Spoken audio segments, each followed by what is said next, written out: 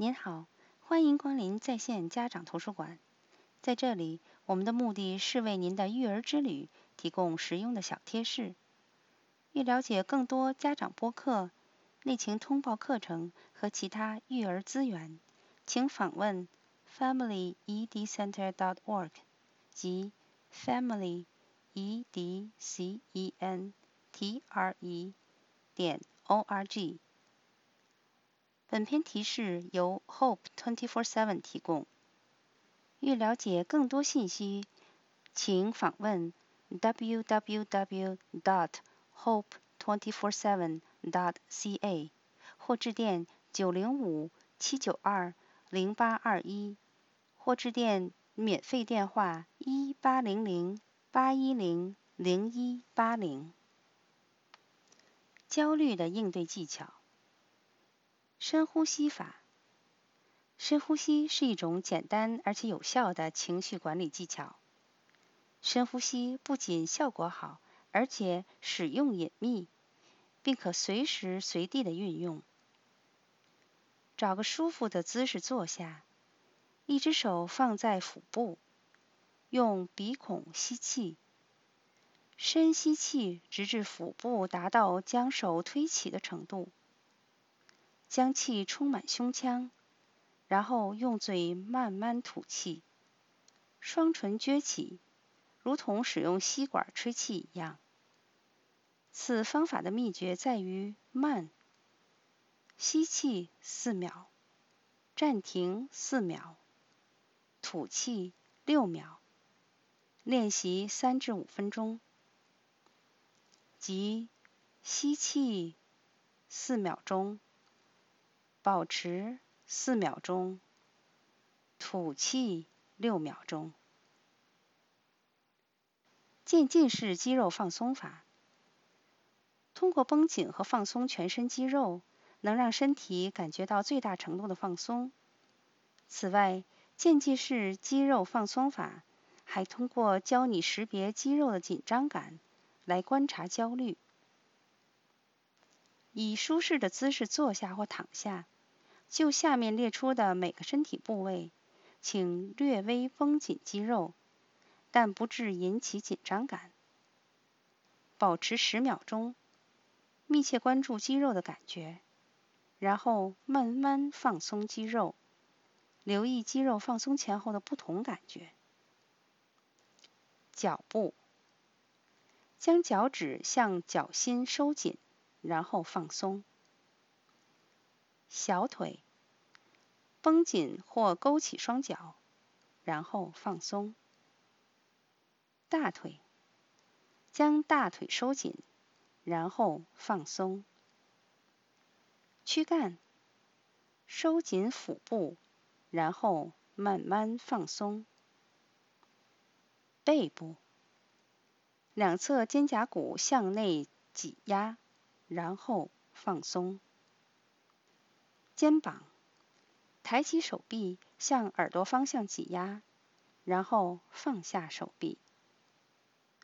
双肩，双手握拳，抬起双臂，肩膀挤压，然后放下。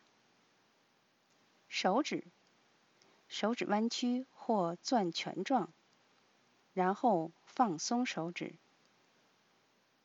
脸部，脸部各个部位向中间挤压，然后放松。全身，绷紧全身肌肉，然后放松。挑战非理性思维。焦虑会被非理性思维放大，比如会发生不好的事情或者我会犯错的想法，本身缺乏依据，但确实会影响你的感受。通过分析证据来对抗这种想法，有助于减少焦虑。挑战非理性思维。焦虑会被非理性思维放大，比如会发生不好的事情，或者我会犯错的想法，本身缺乏依据，但确实会影响你的感受。通过分析证据来对抗这种想法，有助于减少焦虑。审视一下这些想法，挑选一个会让你感觉焦虑的想法，收集支持和反对这个想法的证据，对比这些证据，确定你的想法是否准确。运用苏格拉底的提问方法，质疑导致你的焦虑想法，扪心自问：我的想法是基于事实还是感情？